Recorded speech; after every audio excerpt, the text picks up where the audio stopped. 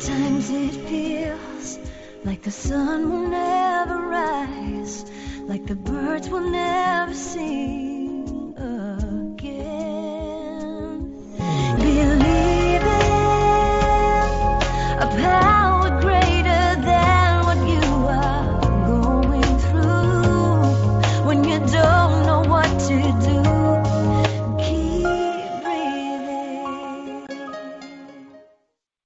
That's right. When you don't know what to do, you just got to keep on breathing. From the City of Angels in Los Angeles, and normally from the Big Apple in New York City, but my co-host Adrienne Gruberg, who's from New York, is moving, and she won't be joining us today. Always sad when Adrienne can't make it. But welcome to all my listeners out there in Radio Land. I'm Dave, the Caregiver's Caregiver, at caregiverdave.com, and we're coming to you live and on demand 24/7 on numerous syndicated radio and podcast networks on 26 global audio and video platforms, including iHeartRadio, iTunes, YouTube, Spreaker, SoundCloud, Vimeo, Stitcher Radio, Blog Talk Radio, CastBox, and a whole bunch more. And in fact, we're proud to be voted #1 podcast of the top 50 on Player FM and #2 podcast on FeedSpot out of the top 60. And if that wasn't enough, we're also #2 podcast on caringvillage.com. So we have an especially exciting show planned for you today. Paolina Milana, sounds so exotic, doesn't it? The way you say it, yes. Committed, caring for yourself when madness is home. She's a storyteller at heart who built a career in writing, media, and marketing, and her roots are entangled with mental illness, having been raised by a mother diagnosed with paranoid schizophrenia and later having to raise her young daughter also diagnosed with the same. Being a caregiver and crazy have been part of her entire being. Her first book, The S Word, a memoir about secrets, published in 2015, and helped to shed some light on the stigma and shame surrounding her mental illness in her family. The sequel to that book, Committed, a memoir of madness in the family, chronicles her struggles to stay sane while serving as primary caregiver to both her mom and her sister, who continue to battle their mental illness. Wow, that's a tough job. Any kind of caregiving job is a tough job, and you throw that into the equation, and you've got a mess. Paolina, welcome to the Caregiver Dave Show. We're so excited to have you on. Thank you. I think I'm more excited to be on. Thank you. Oh, I don't know. I'm pretty excited. I always like to ask my guests, just who is Paolina Milana and why was she placed on this earth? Wow, that's a great question. Paolina Milana is still figuring out who Paolina Milana is and still figuring out the bits and pieces of why being put on this earth. I will say that so far what I have figured out is that I am the daughter of someone who had been diagnosed with paranoid schizophrenia. I am the sister of someone diagnosed with paranoid schizophrenia. I am first generation. My parents are from Sicily. I am a, lover of words. I am a storyteller. I've been a writer my entire life, and I love to tell stories of trials to triumph, madness to magic, so to speak. Why I'm here on Earth, that's a great question, and part of why I have written my books, because I just couldn't believe that all of this was happening to me growing up as a young adult, not for some greater purpose. So I believe my purpose is to actually help kind of change the narrative about mental illness, change the narrative about caregiving, change the narrative about who we are, both good and bad, all kind of rolled up into one. Wow, that's a great answer. So, tell me a little about yourself. What's the most important thing to know about you beyond your book? Beyond my book, I used to weigh 365 pounds. Oh, my God. And skinnied down. Still have a bit to go. I never How thought old were you that. when you got to that weight of 300? Oh, well, because of my mom and all of the challenges with mental illness, her, my sister, I ballooned to maybe over 250 when I was, in my mid-20s. It was, a part of that was also protective gear, so to speak. And then it just kind of continued from there. And honestly, another thing to know about me is I never thought marriage was in the cards. It always concerned me because here my father and my mother loved one another. My mother was very ill, and my father really had to navigate a lot, not only caring for my mom, but the rest of the kids. And he had so many options. He could have left.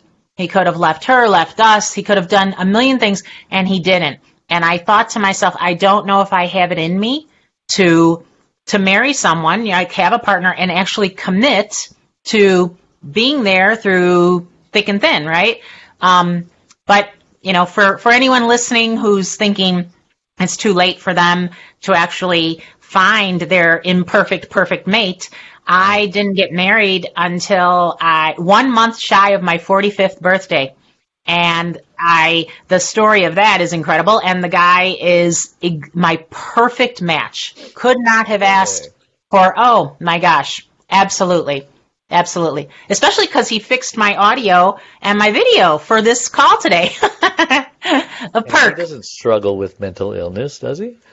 No, you know what? He doesn't struggle with mental illness, except when maybe like dealing with me. Maybe there's a touch of it. But, he actually, everyone has patience, big time patience. But he has such a great sense of humor. Humor is something that has carried me through from the start, right? And having that kind of perspective, that kind of looking for, that part of why I even call the company Madness to Magic is having that moment, those pauses where you actually are looking for the magic when there's just nothing but madness around you. And using humor, that is key. Even Robin Williams, who suffered from mental illness, he said, we're all given that spark of madness. You mustn't lose it. And honestly, right, that's, to me, the sense of humor. And he's so funny. One day I was sitting here and I was kind of like in one of my moods, let's just say. And he walked in and I said, oh my gosh, make me a drink. And he went, poof, you're a drink. So, that's, and you know how they say you marry, men marry their mothers, women marry their fathers. Yep. This guy, my father had an incredible sense of humor to deal with everything that he was dealing with. He also was a great cook. He could play the mandolin and sing. And here I end up with a guy who's all of those things. So anyway, enough about him. This is about me. What's going on? Well, behind every great woman is a great man, and vice versa, right? That is true. Even a greater spouse. Yeah. So, when we, one other little last story, because this is kind of funny, because you say behind every great woman. When we got married, and we were up in front of all of our guests and giving our vows, we wrote our own vows, and it was the whole kind of, love, honor, blah, blah, blah. And something in me was like, oh my God, what am I doing? I'm getting married. And suddenly I blurted out, you are not the boss of me, as part of my vows. And so for the first wedding anniversary, he bought me a little painting that says, you are not the boss of me. So just as a reminder. So anyway, a good guy. Did everybody laugh? Or did they gasp? Not only did everyone laugh, but all of the little girls who were in the audience ran up to me afterward and were like, oh, Aunt Paula, that was great. We loved that line. That was our favorite part. So, always influencing. Yeah, I guess we never know what's going to come out of your mouth, I guess. No, very true. So let's talk about your current memoir. Do you call it a memoir or a book or? I do call it a And memoir. the title is A Memoir of Madness. So Yes. explain. So the book is the sequel to my first book that came out in 2015 called The S Word. So the first book had to do What's with... that one briefly about? Sure. So The S Word is about secrets, and it is the story of kind of how it started. So I'm 10 years old. I am kind of considered la piccola mamma, the little mother, helping out because my mom was getting sicker and sicker and sicker. So that whole book is really the frame of how mental illness started in our family and the secrets that we were encouraged to keep, because being Sicilian, there's an unwritten code of la cosa nostra. You know, what happens in the family stays in the family. So that's the first book. Second book, this one, Committed, it's broken into two parts. So the first part is when I get a chance to escape crazy by going away to school for a year. And when I'm away at school, as much as I try to forget about my home life, they send letters. So the book is an epistolary memoir, and it has all snippets of the actual letters that were sent to me that kept dragging me back in. The second part of the book is when I come home, and everything is cray-cray still, and I am trying to live my own life, and I'm missing the life I had in college. And then all of a sudden, my father unexpectedly dies of a massive heart attack. 2 years after that, my little sister explodes in a psychotic episode, and I find myself primary caregiver to both my mom and my sister, diagnosed with paranoid schizophrenia. And so the sequel kind of goes past what you've gone through and then talks about what you're going through right now, huh? Yeah, definitely. This Committed book, it really kind of shines a light on how at any given moment, to be honest, any one of us could become crazy. I mean, we all have moments in us where we don't know what to do because of some given situation. The video that you play, right, in the beginning of your program is all about this. Like, there are moments in your life where you don't know which way to turn.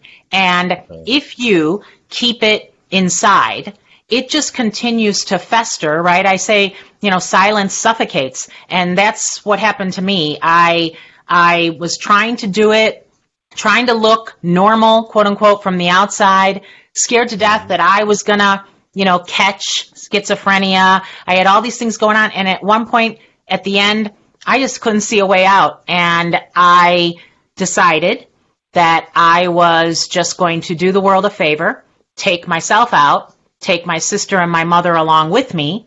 And by divine intervention, I happened to meet someone who takes me without pay for months. She's a therapist, sees me, and that was my salvation. Wow. So therapy is necessary. You recommend it, right? I recommend therapy with the right person, the right fit. There are, as in anything, there are some folks who maybe, maybe they were best suited for something else. There are some folks who are great at what they do, but they're not the right person for you. It doesn't mean that therapy is wrong or a bad thing or you shouldn't do it. I wholeheartedly believe in talking to trusted individuals. And if for some people that's a friend, a colleague, talk, let it out. Share what's going on. The more we do that and we don't keep it hidden and shameful, the more that we can help to change this narrative about mental illness, about caregiving, about emotional wellness. Yeah, and your book has rave reviews. I mean, I think one person actually said it's probably one of the best books on mental illness that they've ever read. What do you think is behind that? I mean, why is your book so much better than other books that have been written about mental illness? Well, first off, I thank you for saying that, and I'm super humble because obviously it's all opinion. I would love to believe that the book is one of the best. I think in my opinion, and people have said this, you know, some books are preachy. Some books are okay, they are over there. They are the mentally ill ones, or they are the ones I'm talking about. I'm totally different. This book is super authentic, in great part because it's all told through the letters of others. Like, they have their it's their story too. It's not just mine. But also because my brother likes to say, none of us in the books come out lily white. We all are flawed. Every one of us is both good, evil, virgin, whore, predator, prey. But that's the human condition, right? And so I think what people are seeing in the book is, I actually come out and say that, you can hate your mother or a person with mental illness at the same time that you love them. With permission, right? Yeah. Yeah. And yeah, right. And, giving permission, it's natural to have those emotions. The more that we are afraid of them, or the more that we stuff them down, the more it's like a cancer. It just grows. Yeah. Well, so we're going to take a break, and we're going to be right back, so don't go away. One Arm, One Leg, 100 Words, Overcoming Unbelievable Hardships is about Charlene, a stroke survivor. Back in 1996, Charlene was a healthy, normal, very active 52-year-old woman whose amazing talents resemble that of both a Martha Stewart and a Wonder Woman. But all that changed when she suffered a massive stroke that left her severely speech impaired and paralyzed on the right side. Who am I? My name is David. I've had the privilege of being Charlene's husband since 1975. We had a wonderful fairy tale storybook-like courtship that culminated in our marriage a year later. Charlene had just come out of a marriage where after 10 years, she received 2 black eyes and a broken nose by her former husband when he came home high on speed. Charlene believed in no second chances of any kind for abuse, so she left. Finding herself all alone in the world with her 5 and 10-year-old daughters, Cynthia Lorraine and Deborah Lynn, she started raising them by herself for the next 2 years. Then fate brought us all together.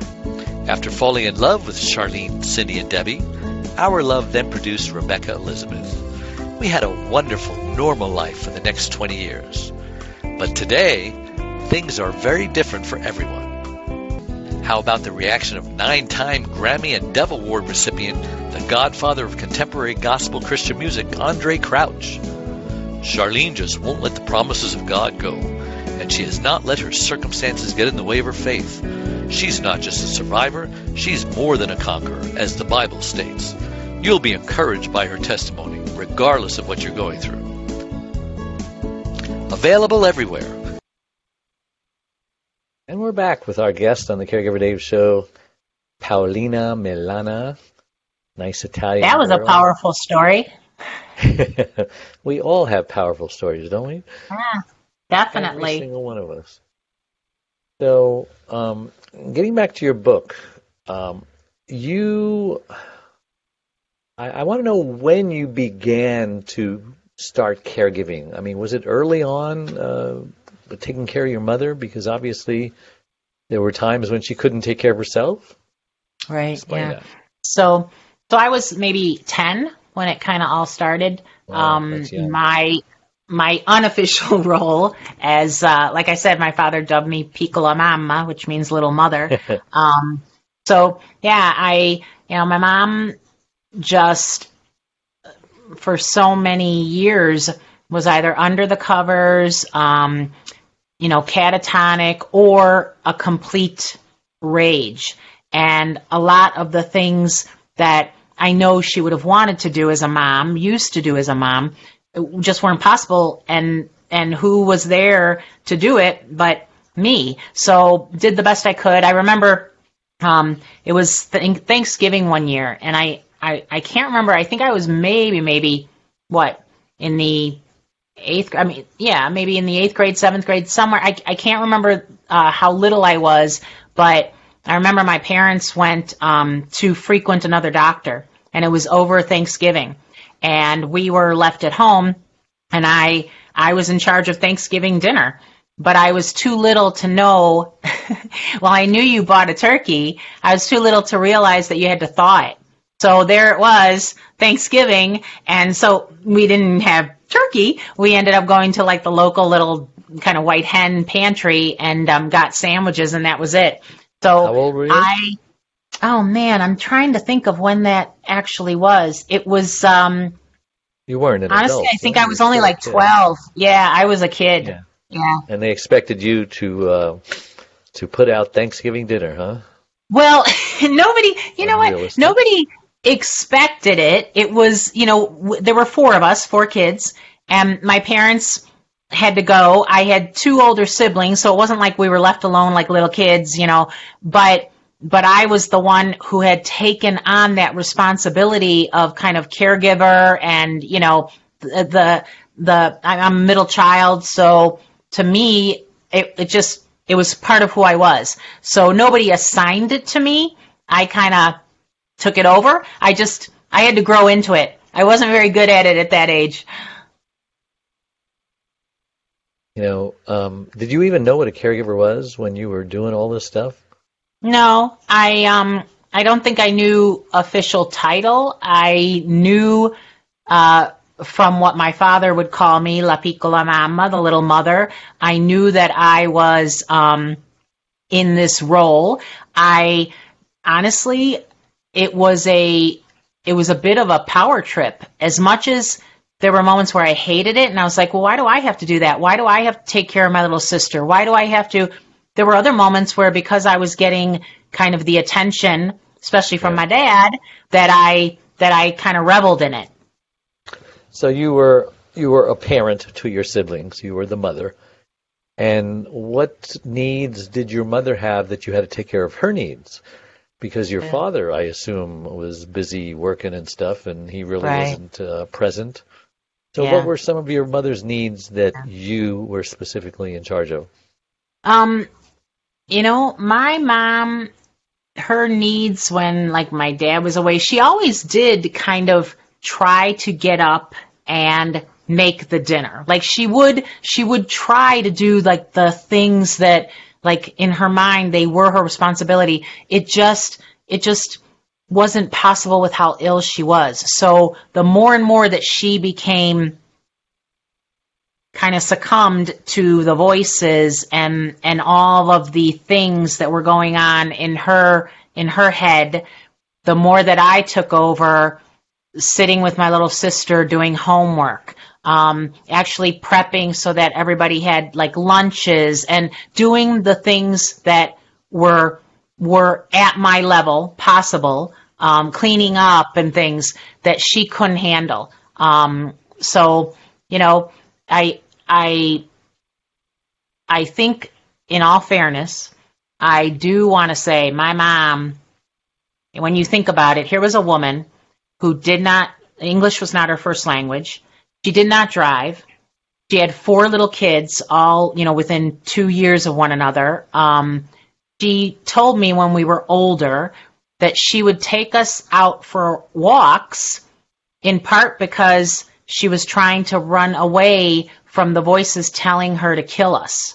Well, we didn't know that. And yet, look at the power she had, the force she had to not do that, right? We see all sorts of TV news where that doesn't always happen. So, yeah, my mom was super intelligent, super talented. My error, and I will call it an error, was I was so afraid of that mental illness that I kept my mom at bay.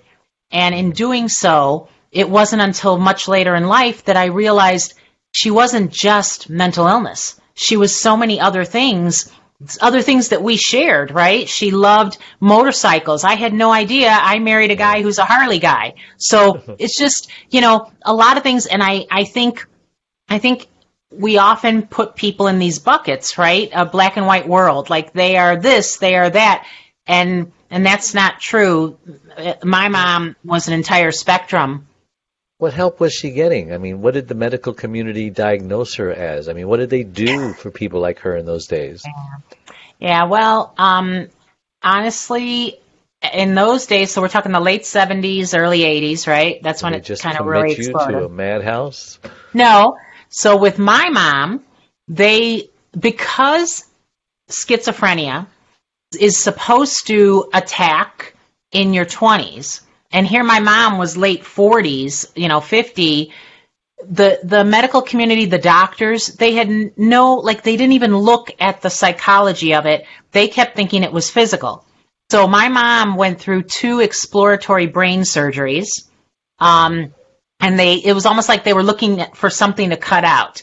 And then finally, when... Hopefully it wasn't a lobotomy. No, but, I mean, that has happened. Was she normal in her 20s and 30s, kind of?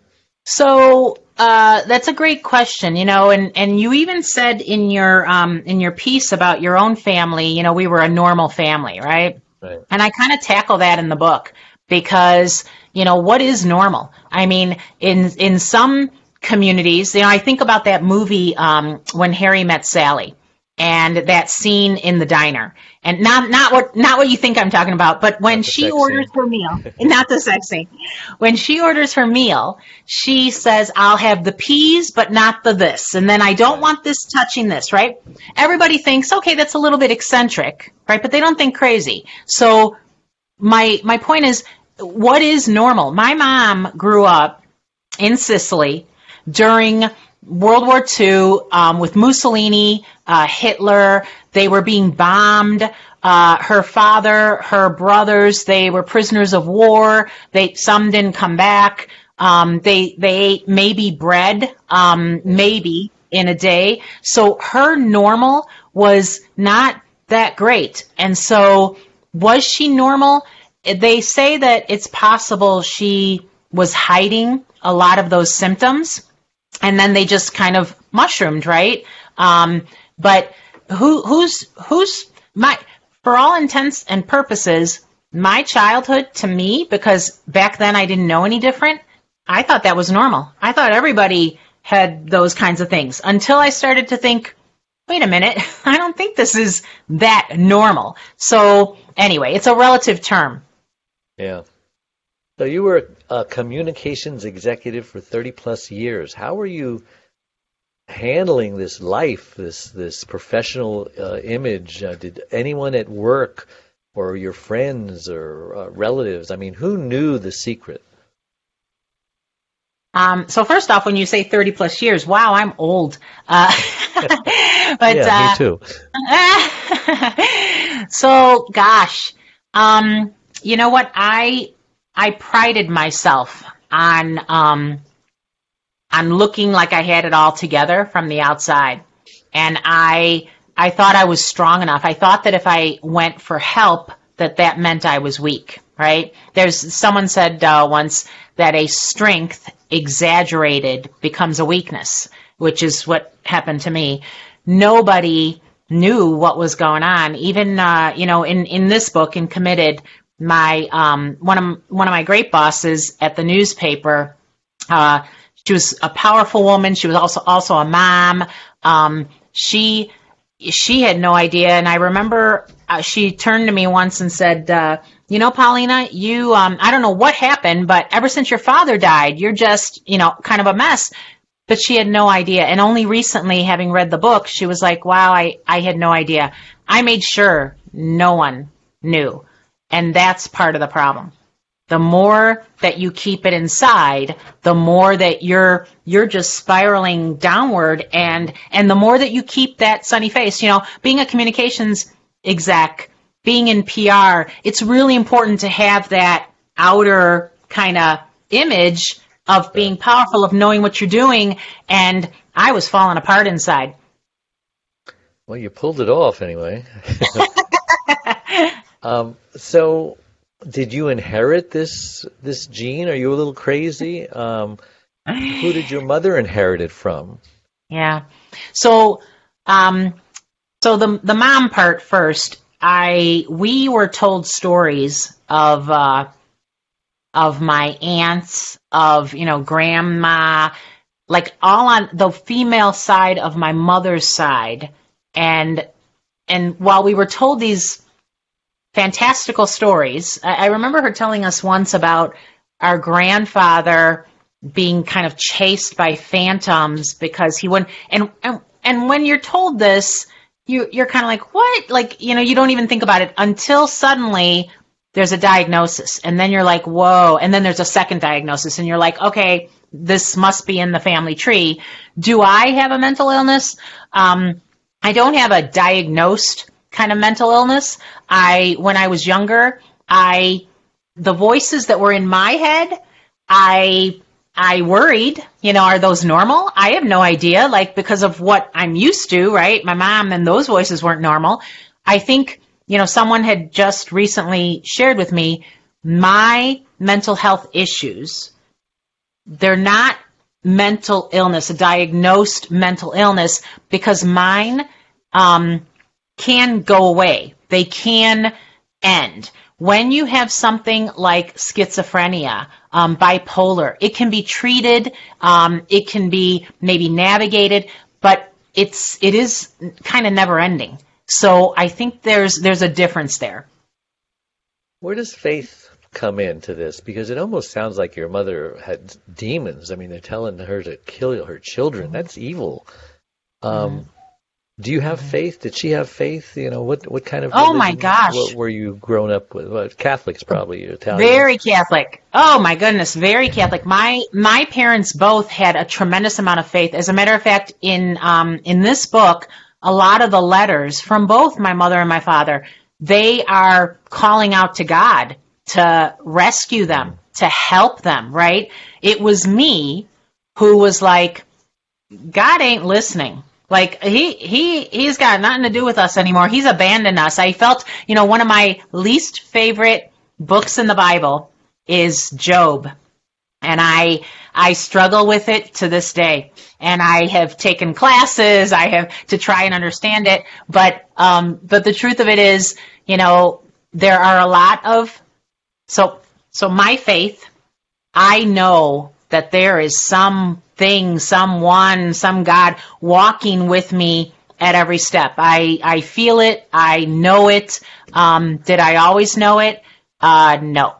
I really thought I was kind of abandoned at some point. And a lot of that had to do with authority figures, if I may say, even in the church, who didn't use their power, so to speak, in a benevolent way, but more in a punitive way. And I believe God, Jesus, is love, not, spanking. So yeah. Now, do you talk about COVID-19 in the book at all? I do not. This book is set when in the late 80s through the 90s. So okay. It's nothing with COVID. But, talking about these times, you really need to have faith. And mental health right now is such a priority, and yet I don't feel like we're talking about it a lot. I mean, you're doing an incredible job, but I feel as if we're more concerned with, okay, who's getting their stimulus check, or what's going on in politics today, or what, instead of, did you get your shot? Like, instead of, hey, how's the psyche? How's the emotional wellness? And I firmly believe leadership must embrace health and wellness and mental health and wellness. You can't be a leader unless you embrace that. Your mother is still alive? No, my mother died in 2008, Okay. and she was 83. Along with the economy. Yeah, along with the economy. And then my little sister, unfortunately, she died in 2014. She was only 47. That was the one who also had a mental illness? Yeah. Mm-hmm. What did she die of? So I had gotten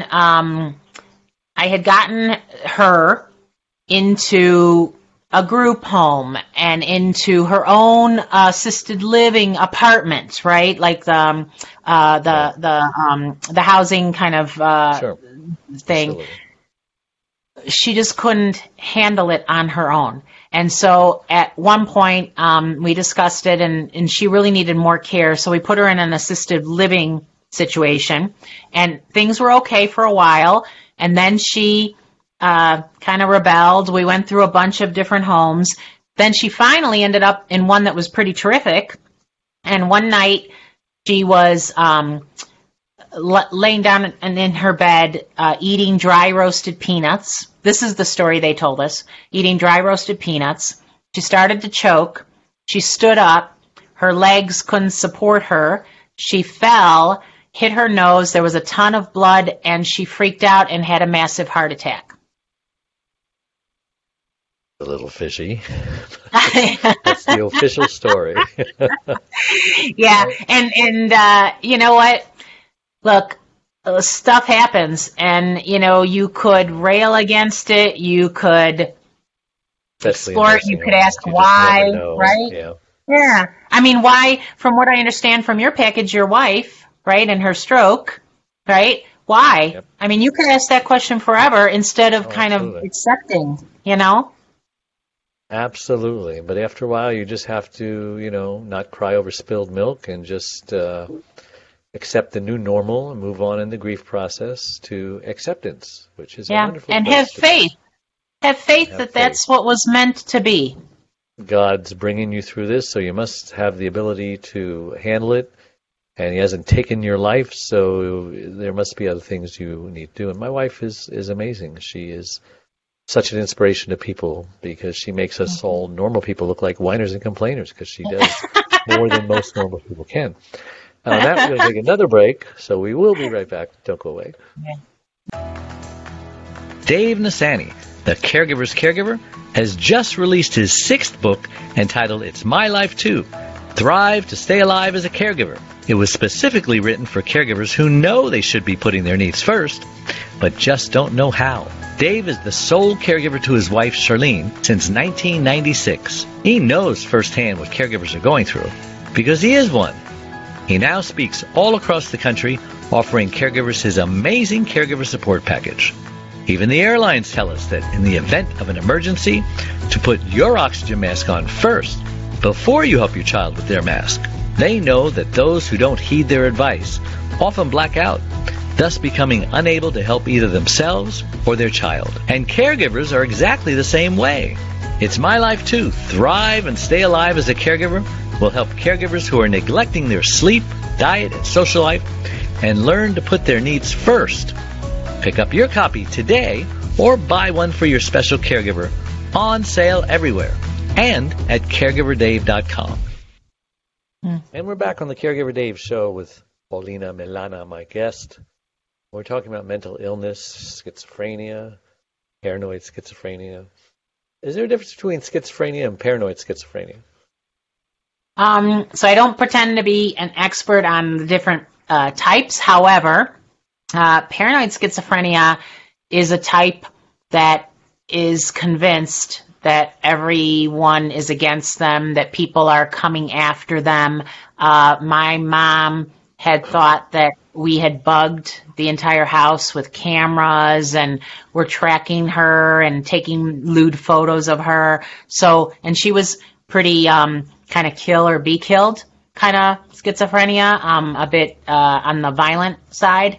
My younger sister, also a paranoid schizophrenic, believed in something else. So she was more delusions of grandeur. She, I tell the story of she was on lockdown once, and I went into the facility. They checked me out. I walk in. Here's my sister kind of coming toward me, all excited. She hands me a book, and I say, "What's this?" And she says, "I wrote this." And when I looked down at the book, it was the Holy Bible. And so I said to her, "Oh, catchy title," because what else are you going to say at that point? But she was much more, again, I'm, delusions of grandeur, and her paranoia kind of came into play when we didn't believe her and all the things that she had done, and so then we were just trying to keep her down. So it was a different kind of sense of it.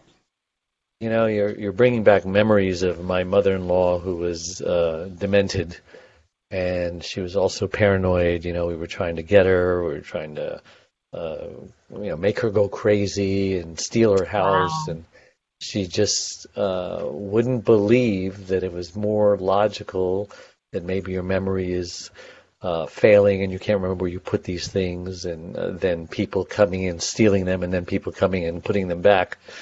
And she was torturing herself, and it was torturing watching her torturing herself. Yes. And when she did finally die, I mean, I was relieved, and I was happy for her. And my mother had dementia also, wasn't as crazy as my mother-in-law. She was very passive and a cute little teddy bear. Everybody loved her at the home, and she was no trouble. But in the end, when she would go to the hospital for things that they felt she needed to do, she did get violent one time because not trusting them and the paranoia. Paranoia is a big part of mental illness, and I just feel so bad for you that you had to go through that, because you had a whole life of it, and I only had a few years, and I know how hard it was for me. And I can imagine. No, I can't imagine. It was really hard. So what are the top 3 things that you want caregivers to take away from your experiences in your book, your interview? I don't know how many caregivers out there have to be a caregiver to a mentally ill person. I don't know what the statistics are, but it's got to be at least 10%, maybe 20. I don't know. Yeah. I to be honest, I should look up those statistics. I don't know either. I do know that every time I share my story, somebody comes out of the woodwork and is like, "Oh my God, me too." So there's a lot of people. A lot of dementia stories, and they're very similar to mental illness, because let's face it, if you lose your memory and you don't know who you're talking to, or you think you're talking to your dead husband or whatever, they're acting like they're mentally ill, and it's all in the brain anyway. So it's very, very similar. So a lot of people who are watching Alzheimer's patients can relate. Yeah, and it's so hard to watch that, to be the caregiver and watch someone that you love who's like just deteriorating, and they're no longer there, right? That person's no longer there. So when you ask me, the top 3 things or so that I'd want people to take away, I'd say the first thing is, you know what? Yes, you're a caregiver, but just like what your piece said, put on your oxygen mask before you put on someone else's, because if you are not whole, if you are not at capacity in terms of, your power, you're not only not going to be good for someone else, you're just not even going to make the right decisions for yourself. It's a snowball effect. So number 1, make yourself the priority. Self-care is incredibly key to taking care of others. So don't view it as selfish. Second thing I would say, just because you're someone's caregiver, doesn't mean that that's the only aspect of your relationship. It doesn't mean that that person is only that reason you're caring for them. If someone is said to have a disability, it's a disability in one thing, not a disability in everything about them. So embrace that they have multiple parts to them, just as you do, and know that you yourself, there but for the grace of God go I. Yeah. If your circumstances change, you too may find yourself in need of care, and don't be shy to ask for it. Yeah, that's what I would say. It's done to take care of yourself. How did you do it? How did you keep from burning out? How did you put your oxygen mask on first? Well, I didn't in the beginning. I failed at that, Dave. In the beginning, had it not been for divine intervention, someone on the very night that I was going to take myself out, I think I have alluded to this, I wrote about it. You're suicidal. Someone noticed, someone took me, and fortunately I didn't fight it. I went. So I think that initial kind of being able to spill it spill the secrets to someone who I didn't know, I didn't care about, they didn't know me, and I could just get it out and be done. That was the start of my kind of journey to self-care. Now, ever since then, I have done a lot of things in terms of self-care. One, obviously, I mentioned that the weight issue. I have made it a point to continue, and this is something I did ever since I was little, to continue to write in journals. There is something super powerful and healing about writing in journals, writing your story down, even if nobody sees it. Sure. Actually getting that out of you is great. Yeah, absolutely.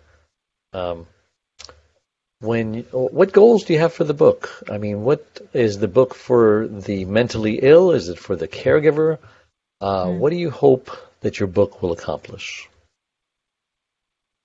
So I hope that my book, number one, really gives a voice to the people who are no longer here and who are part of the story, right? My mom, my sister, my dad, there's a character, Mr. Austin, in the book. So many people who were part of the fabric of my life, and I hope the book gives them an opportunity to tell their story.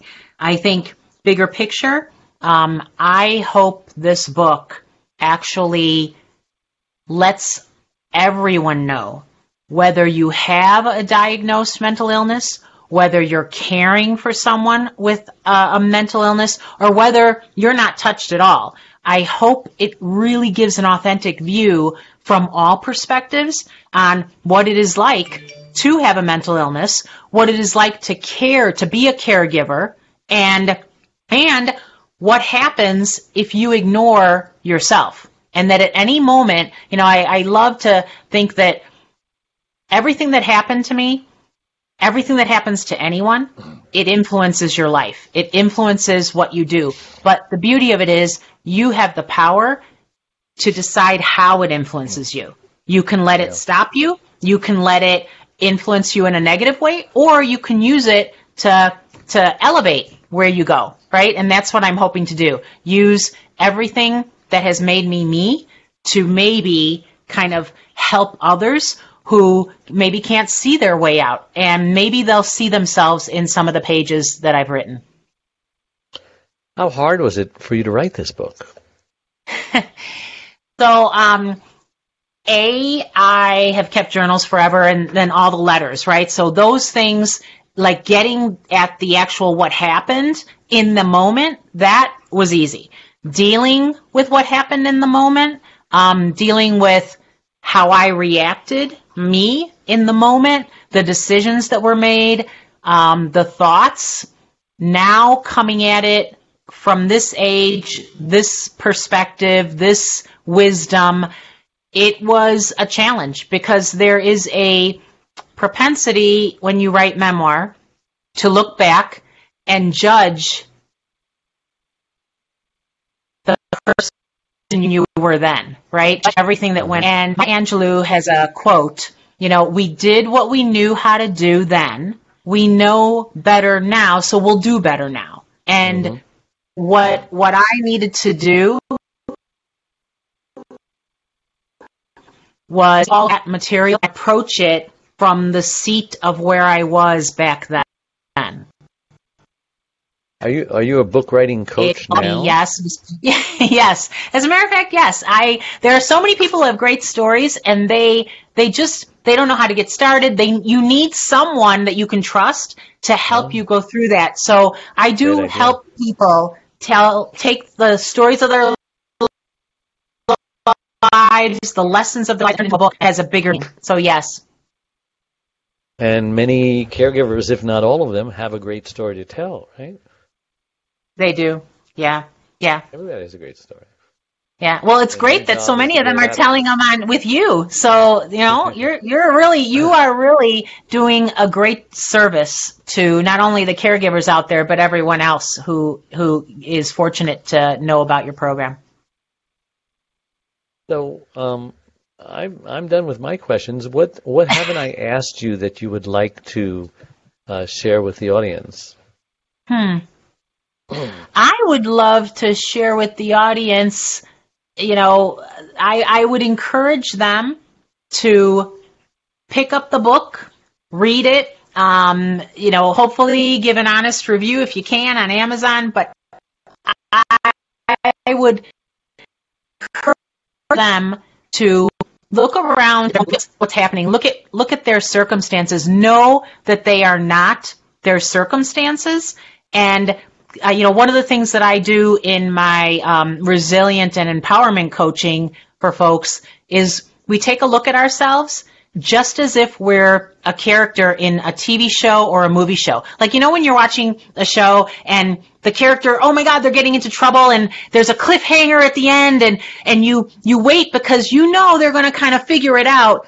Start approaching yourself with that kind of a mindset that you will kind of figure it out, right? Because you're the one who's holding the pen. You can write the next chapters of your life, right? You can reimagine what came before. So That's what I would have to say.